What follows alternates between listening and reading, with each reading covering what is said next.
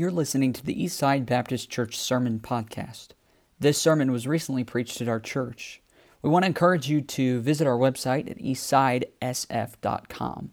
Now, enjoy today's sermon.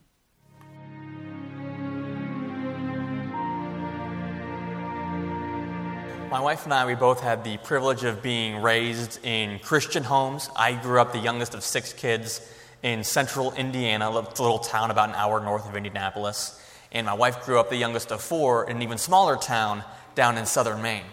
And I was privileged to be a pastor's son, got saved at the age of 6. I was one of those kids that got saved every single Sunday at the end of junior church, until one Sunday it just kind of clicked, where I realized I wasn't going to heaven because of my own good works, or because I was the pastor's son, or anything I could do, but because of what Jesus had done for me. And so I went to my dad after church and asked him how I could be sure I was saved.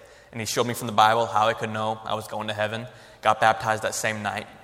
And my wife got saved as a junior higher, actually going out soul winning as a teenager, and realized she was out giving a gospel that she hadn't accepted herself. So she got saved then.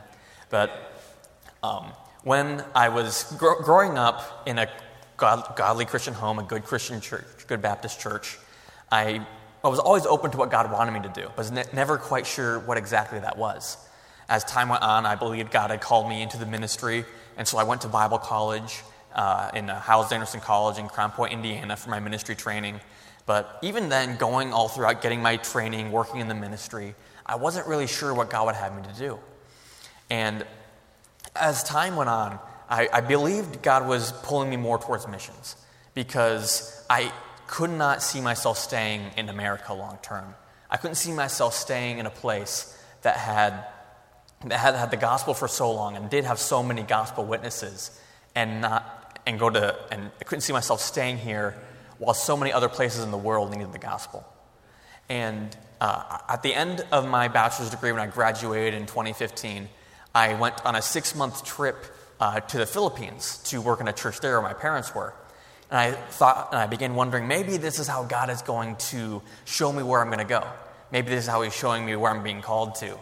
And by the end of my 6-month stay there in the Philippines, I was convinced that the Philippines was not the place for me.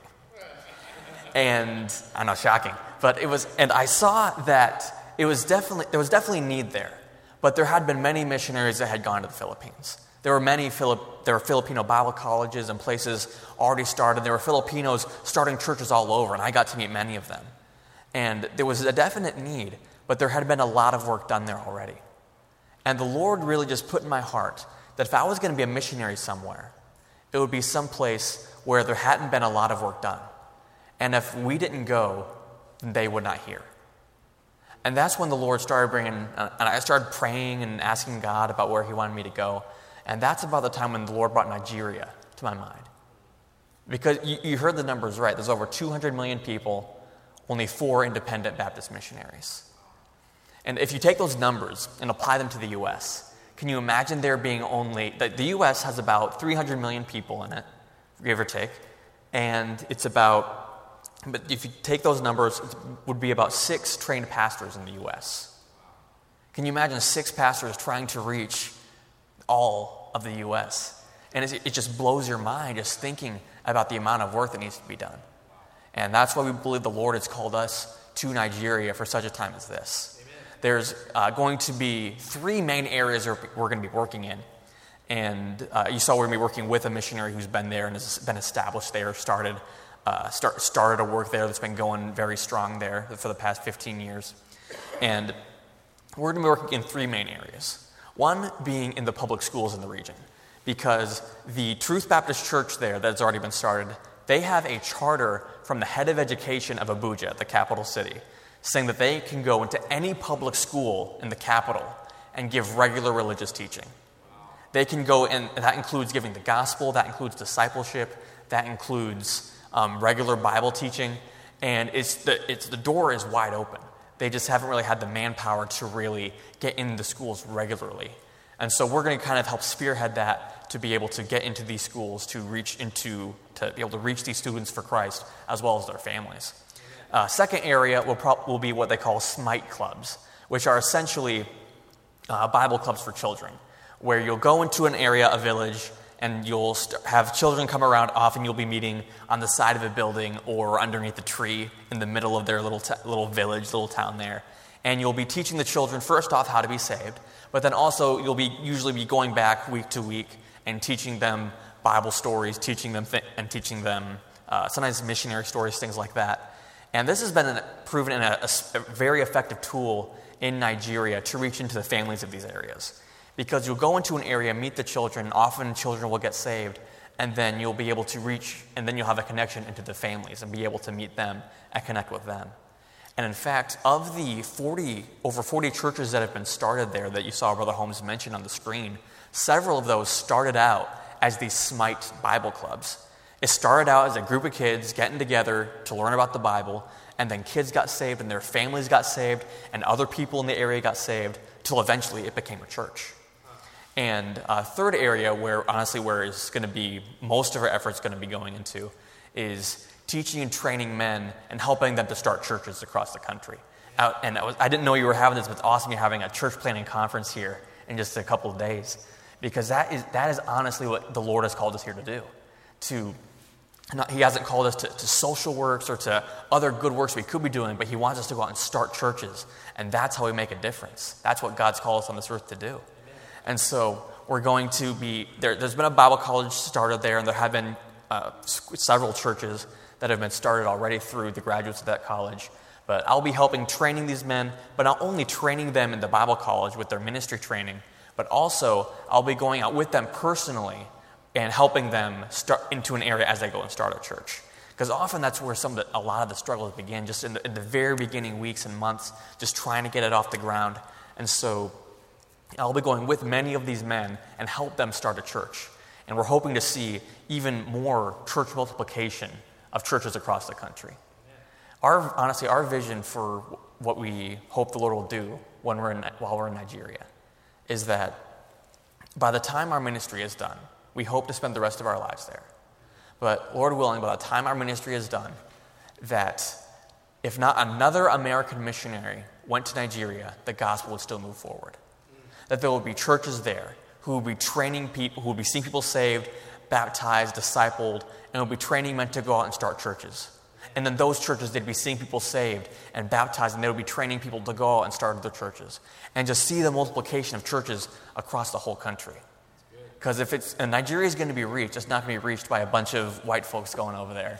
And that's not going to make the difference. It's going to be Nigerian men going out there and starting churches and church multiplication of churches starting across the country. Amen. So please pray for us as we go. We're hoping to be able to go over sometime next year. I'm not exactly sure when. COVID has kind of made everyone's plans a little bit wonky, but we're hoping to go over there sometime next year, Lord willing.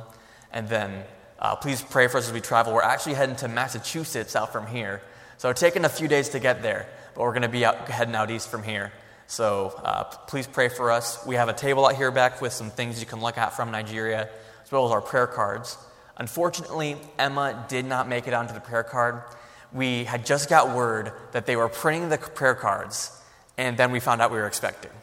And we printed 5,000 of them. So the more prayer cards you take, the sooner we can get more printed. So if you really want the baby on there, you can take your pen and draw a stick figure on there. But we have discovered, traveling along the road, that our prayer cards, they have multiple uses. Because the way it's a square shaped, and it's perfectly faced where my face is right in the center. So it makes a perfect dartboard. Bullseye, right there. So you can always use that. Grab a couple if you want to make it for the dartboard. So go ahead and turn with your Bibles with me to John chapter 4. John chapter 4. And we're going to pick up here in the middle of the chapter. For those who have been going to church for a while, it's a pretty familiar story. The story of Jesus and the woman at the well. And you have Jesus and his disciples as they're traveling through Samaria, going through the countryside. And as they're traveling, they stop at a well. The disciples go into town to grab some provisions for their journey so they can eat. And then while Jesus is waiting outside the town, this woman comes out. during a time that's not the normal time where people normally get their water out from the well. But Jesus starts a conversation with this woman. And they go back and forth and they start talking. And Jesus is leading her to a realization that he is the Messiah. That he is the promised one that's come. And they're going back and forth for a while. They're talking.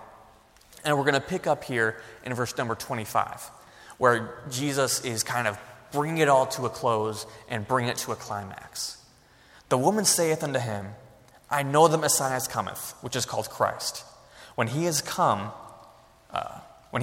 he will tell us all things. Jesus saith unto her, I that speak unto thee am he. And upon this came his disciples, and marveled that he talked with the woman. Yet no man said, What seekest thou, or why talkest thou with her?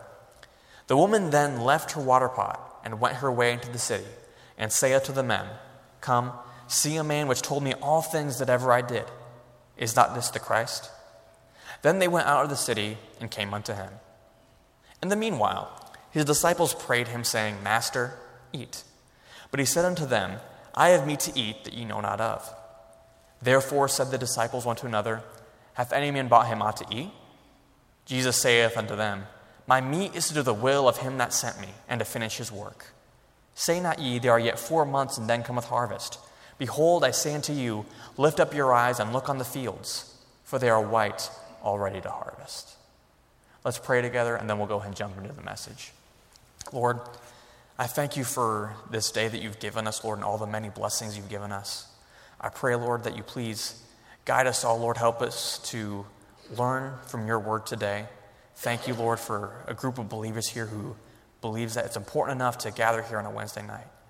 Please, Lord, fill us all with your spirit, Lord, that fill me with your spirit to speak and fill everyone with your power to listen. Lord, I pray that we all walk away changed by your word tonight, Lord. We love you. In Jesus' name I ask it. Amen. Now you have, as Jesus is talking with this woman, we find in Scripture, that as he's talking with her, the disciples, they return from town. And they come in, and they're kind of shocked that he's talking with her, but they're not going to interrupt him. So they see him talking, and then when the woman at the well, she goes back into the town. And as she goes into town, she starts telling everyone that she's met the Messiah. She starts telling them, I found the Christ, I found the promised one, and he's right outside town. And so as she goes around town telling everyone, the men in the village, they start hearing, and then they head out of the town to go talk to him. Now, as she's in the village telling everyone that she's met the Messiah, Jesus and the disciples have the conversation outside. And as the woman goes into town, the disciples come down and said, Hey, Master, eat. And Jesus tells them, I have meat to eat that ye know not of. And right away we see the disciples do something that we see pretty frequently throughout Scripture. And it's something that we find ourselves falling into as well. That as Jesus is trying to teach them a spiritual lesson, and they immediately start thinking about the physical. He says, I have meat to eat that ye know not of.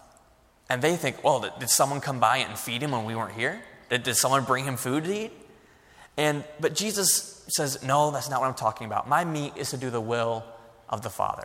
I'm fulfilled by doing what God has called me on this earth to do. Amen. What I just did. Yeah. And then it almost seems like he jumps tracks here. And he says, don't say 4 months and then comes harvest. Which it seems kind of weird when he's talking about it. He's talking about, I'm doing the will of my Father, and then he's talking about the harvest. But they believe that about the time of year where Jesus' disciples were traveling, it would have been about 4 months to harvest. As they were traveling around the roads, the wheat fields that they saw along the side of the road, it would have been about 4 months. It wasn't harvest time yet. It would have been about 4 months. But he's saying, don't look on these fields here that you can see around us and say, oh, the harvest time isn't come yet. It's 4 months until harvest. He says, look, behold, lift up your eyes and look on the fields, for they are white, all ready to harvest. Now, if you look at a wheat field when it's nice and ripe and it's ready to harvest, you'll notice it's more of a golden color. Even in some of our patriotic songs, you talk about amber waves of grain. And he's talking about the fields being white on the harvest. Now, what that's talking about is if you leave a wheat field out in the field, it's harvest, it's ready to go, there's nothing wrong with it, but if you just leave it there, it starts growing like this fungus, this mold on it, and it turns it kind of like a pasty white color. The wheat is still good. If you harvest it, it'll still be good. But you know, if you see a white wheat field, you know time is running out. You better get in there and reap that field, or the whole field is going to rot. You're going to lose that whole crop. And so I honestly believe that as Jesus is telling them, look up, look on the fields, they're white already to harvest. They're seeing these Samaritan people, these Samaritan men, these Samaritan ladies come out of this village to talk to Jesus. And as they're coming out of this village, he says, lift up your eyes, look on the fields. They're white already to harvest. Don't say, oh, the harvest, we can work later. It'll be later when we can worry about this. He says, no, look on the fields, they're white already to harvest. And as these disciples saw these Samaritans coming out, I believe that there were three things that they noticed that I believe that would be a blessing to us if we start implementing into our lives. First off, the disciples saw people that were very different from them. The Samaritans and the Jews did not get along. The Samaritans and the Jews, they had a similar ancestry, a similar history, where if you remember back in the Old Testament, when after Solomon died, his son took over, made some foolish decisions, and the kingdom of Israel split into two. You had the 10 northern tribes, and then you had the tribe of Judah there in the south. And then the Assyrians, after long reigns of evil kings, the Assyrians came down and took the 10 northern tribes, took them away captive. But the Jews the Israelites left behind, and so Assyrians mixed in. The Assyrians settled there, the Israelites they left behind settled there, and they started intermarrying, and that's where the Samaritans came from. And the Jews looked down on them because of that. These people from Judah, they saw them as half-breeds. They saw them as not as good, quite honestly. And even when Judah, when it was taken captive by Babylon, it was taken away captive, and then it was allowed to return eventually. And then when they were there, these people that came to be known as Samaritans, when they were trying to rebuild the temple in Jerusalem, when they were trying to rebuild the walls, these people, these Samaritans, they came down and said, hey, we want to help you rebuild. We're kindred, we're brothers, we want to help you in what you're doing. And they straight up told them no. Like, we don't want your help. Get away from us. You're not of us. You're not our brethren. And they had pretty rough relations from then on. And in fact, the Jews of this time, when Jesus was around, they would often go out of their way to travel around the area where Samaria was, and just to avoid them altogether. It wasn't uncommon for if a person had a Samaritan's shadow fall on them, they would go home immediately and take a bath. Because I can't believe that they got that close to me. Oh, those dirty Samaritans, I can't believe it. And they were different. Even Jesus and this lady, when they were talking, she told them, you Jews, you worship in the temple. We worship on the mountains. We do things differently. And they looked differently because the Assyrians, they were from more of the west. They had a lot more European features. They were lighter skinned. Sometimes they had lighter eyes, sometimes even blue eyes, which what a crazy thing, huh? But it was just, they looked different, they had a different language, they had a different culture. And as they see these people coming out, they see some people that are very, very different from them. And that's something, honestly, I can relate to, because about a year and a half ago, my wife and I, we went on a survey trip to Nigeria. We were there for about 3 weeks. And let me tell you what, that was a whole lot of different at once. That was being immersed into a whole different world. We get off the plane into the capital city of Abuja, the capital, the international airport. You get off, get the plane, you look around, the lights are all flickering because they don't have enough electricity. There's no air conditioning whatsoever. It's about 90 degrees. There's zero air conditioning at all. You go in there, there's one belt for the entire airport for all the suitcases. And then from there, the difference just kept piling on. First of all, one of the biggest differences, we were the only white folk there, period. Except for we were staying with the missionary family there, the one you saw on the screen, Brother Holmes and his family. We stayed with them for 3 weeks. Except for them, we were the only white folk there. That was it. You talk about drawing attention in a crowd. Like, you stand out, for sure. And so they have a term for white people over there. They call them Oyibo. And so it was nothing for us to be traveling around and you hear, Oyibo, Oyibo, I want to show you something, Oyibo.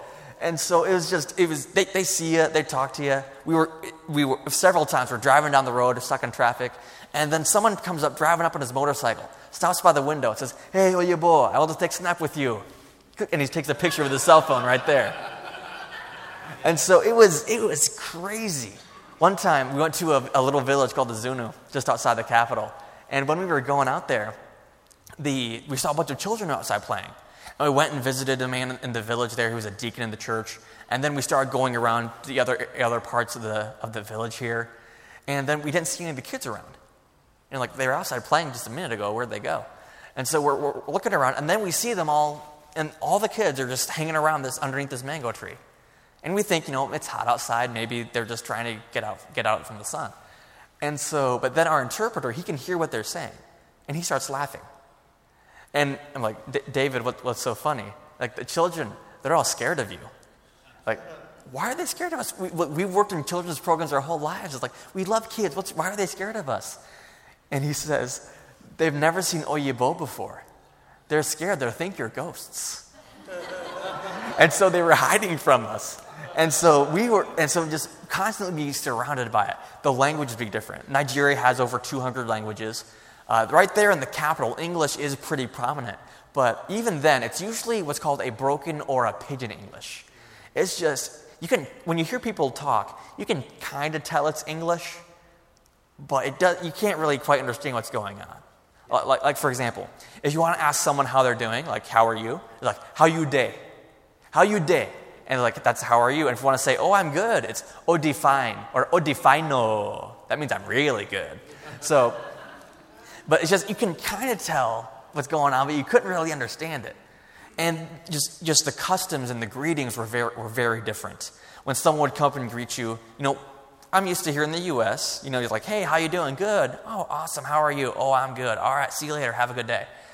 Over there, the greeting is a whole drawn-out process. It's, how are you? How was your day? How was your night? How was your travel? Meaning, how was it getting over that? How was the sun? How are you handling the hot weather? We went in the middle of hot season. Brilliant decision.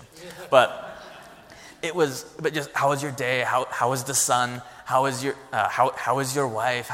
And they'll go through all these questions before they even get to what they're there to talk to you about. And so, especially if they know you and they know your family. The missionary family we were with, he has 6 kids. And so to begin to show them how much he cared for him, they would inquire into each one of his family members as showing how much he loved him, how much he cared for him. So, how are you, Pastor? Oh, good. How was the day? How was your travel? How was your night? Et cetera, et cetera. And then, and how is your wife? Oh, she is fine. And how is Joseph? And how is Victoria? And how is Brian? And how is Noah? And how is LaDonna? And how is Aaron? And going through each one of the kids. And so he's talking for like 20 minutes before he even gets to what he's there to talk about. And so it's just, we were constantly shocked by all these differences everywhere we went. The food was different, usually pretty good, but always different. They do eat dog there. We don't think that we ate dog when we were there. But there was a couple of times where we just didn't ask questions. So my personal worst experience was eating the snails, because they fry up big juicy ones and serve them to you. So that was probably my least favorite experience. But it was just constantly surrounded by things that were different constantly. Everywhere you went, it was just different. Nothing like I'd ever experienced before. My wife and I, we'd both been to different countries. She'd been to Thailand, I'd been to the Philippines. And so we thought we were, pretty experienced world travelers. Nothing could have prepared us for what Nigeria was like, just the constant differences everywhere we looked. But then we started to notice something. The more we started talking to people, the more we started meeting people. And we started noticing something that I'm pretty sure that the disciples noticed as well. That seeing the people that were so different and hearing them talk to Jesus and hearing Jesus talk to them and finding out that these people really aren't so different after all. Finding out that these people have the same heartaches that they do. That these people have the same issues, the same problems as they did. And start hearing these Samaritans talk to Jesus and ask them the same questions and bring to him the same problems that the disciples themselves did when they first came to Jesus. And finding these people that they've been taught to hate their whole lives. And just seeing the way Jesus loved them and the way they talked to Jesus, that these people that were so different were really pretty much the same. Yeah. And going to Nigeria and started talking, sometimes we needed interpreters talking with people. Sometimes they spoke fairly good English. But as you talk to them, you find out they face the same issues that the Americans face. Yeah. Going to a family that lives in a little hut, that literally their hut is about the size of 2 of your pews put together here. And that's where a family of 4 lives.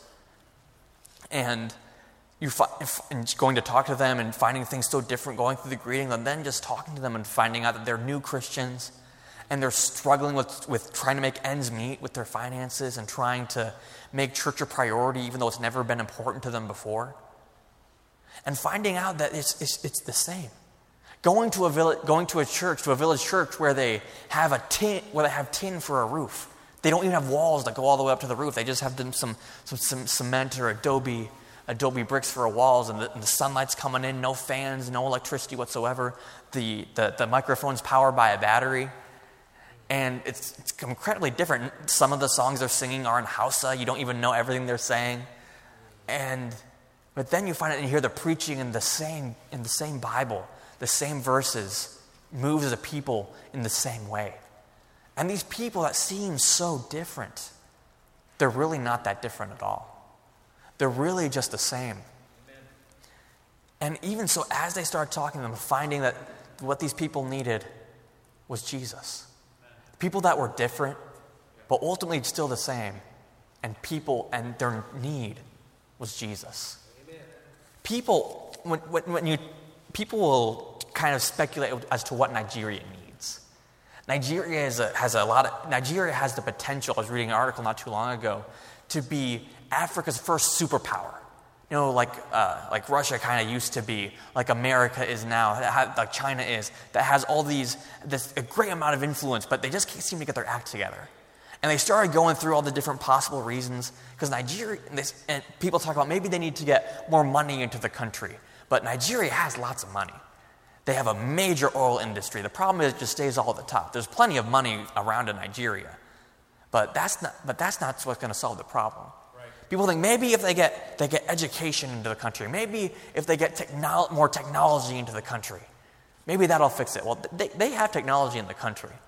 It was amazing. You saw it several times. When you see this little shack, this little house with a thatch roof, with maybe it's like a kind of adobe brick or cement walls for their house, and they have a post outside their house with a satellite dish, because they need to get their TV. And so people find a way to get their TV. It's incredible. That little house we told you with the new Christian family, they had, in their tiny little house, they had a little corner set up just for their TV. It was important to have that right there.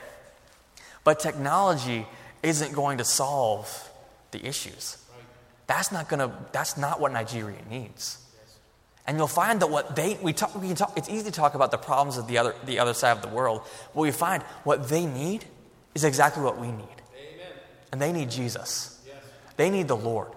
In Nigeria, it's hard to find the truth. But I'm glad that it's wonderful in America. There's definitely a need in this country, but there's still plenty of gospel preaching churches. We're in one right now, praise the Lord, as a witness and here in this area. But I'm glad that someone showed me the gospel. Yes. I'm glad that someone took the time to tell me the gospel. My dad got saved as a result of watching an evangelistic crusade on TV. I'm glad someone took the effort to try to get this gospel preacher on a TV, even just for a little bit. Amen. Every single one of us who's saved, every single one of us who knows Jesus Christ as our Savior, every single believer in here, we're saved because someone told us. Because someone showed it to us. Someone gave us a Bible, or someone gave us a tract, or someone tried to show us, whether it was a family member or someone from the church or however it happened. Each of us have a story, an amazing story of how God saved us. But it's all because someone decided to share with us Jesus. Because someone decided to give us the gospel, to tell us about what we needed. And it's easy to look at the people around us and say, man, I'll tell you what's wrong with them. But ultimately, what they need is Jesus. Yes. And as we look around in our day-to-day lives, it's not too difficult to find people that are different from you. It's really not that hard. Right. And as you look around, you can think, what in the world is wrong with these people? Why do they do things this way? Why do they do things that way? Why do they think like that? And we see these people around us, and they're so different. But if we take the time to break down that barrier, to overcome the discomfort of trying to get to know them and trying to give the gospel to them, we'll find that they're really not that different. Right. We'll find that they have the same needs as we do. Their heart yearns for the same things as ours does. And we'll find that their need is ultimately met by the same person, Jesus. Amen. And yet I wonder how many of us have just stopped short of giving someone the gospel, have stopped short of trying to witness to someone, or at least inviting them to talk about it because they were different. Maybe they were from a different culture, maybe they're from a different country, maybe they just acted weird. Maybe they were abrasive. They had some views that we didn't agree with, and it's just they were different. And we thought, it's not worth it. I'm not going to overcome that wall. I'm not going to try to break that down. I'm glad Jesus didn't do that. Amen. That's right. I'm glad Jesus was willing to overcome that for us. Jesus overcame more barriers than anybody so that we could be saved. When you think about it, there's nothing worthwhile in us. There's nothing in us that's desirable. Our righteousness, us at our best, our very best, is as filthy rags. And yet God looked down on us and chose to love us. And God looks at us, and He, in His goodness and in His love, chose to make a way for us. He would have been perfectly just after Adam and Eve sinned to wipe them off the map and start over. He would have been perfectly just in doing that.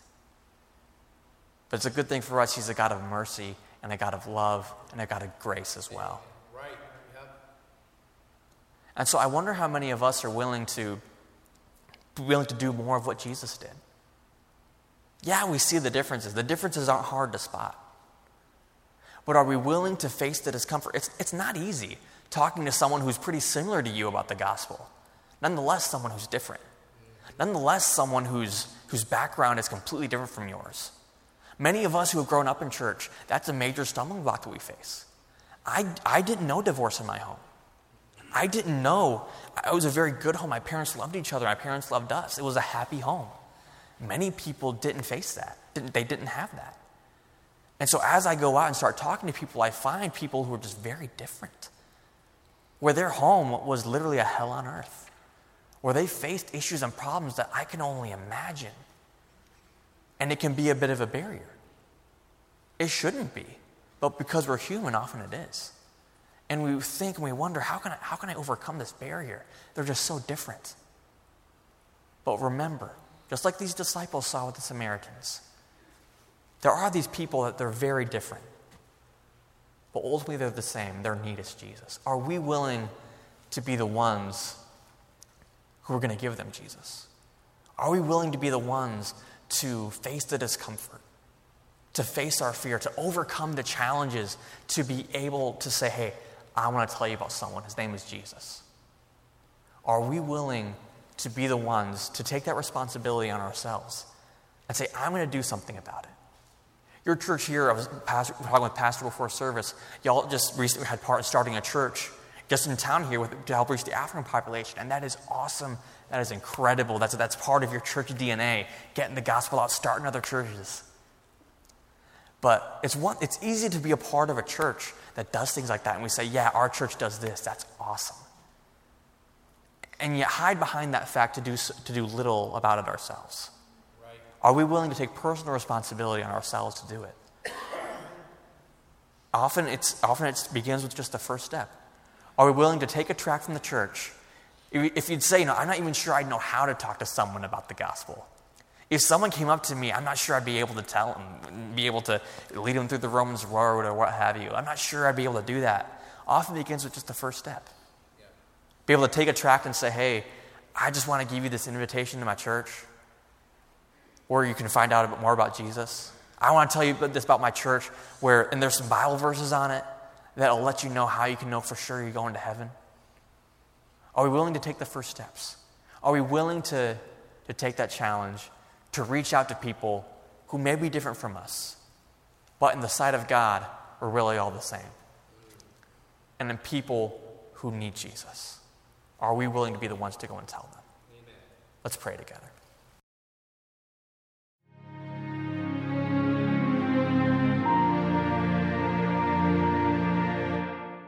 We want to encourage you to visit our website at eastsidesf.com.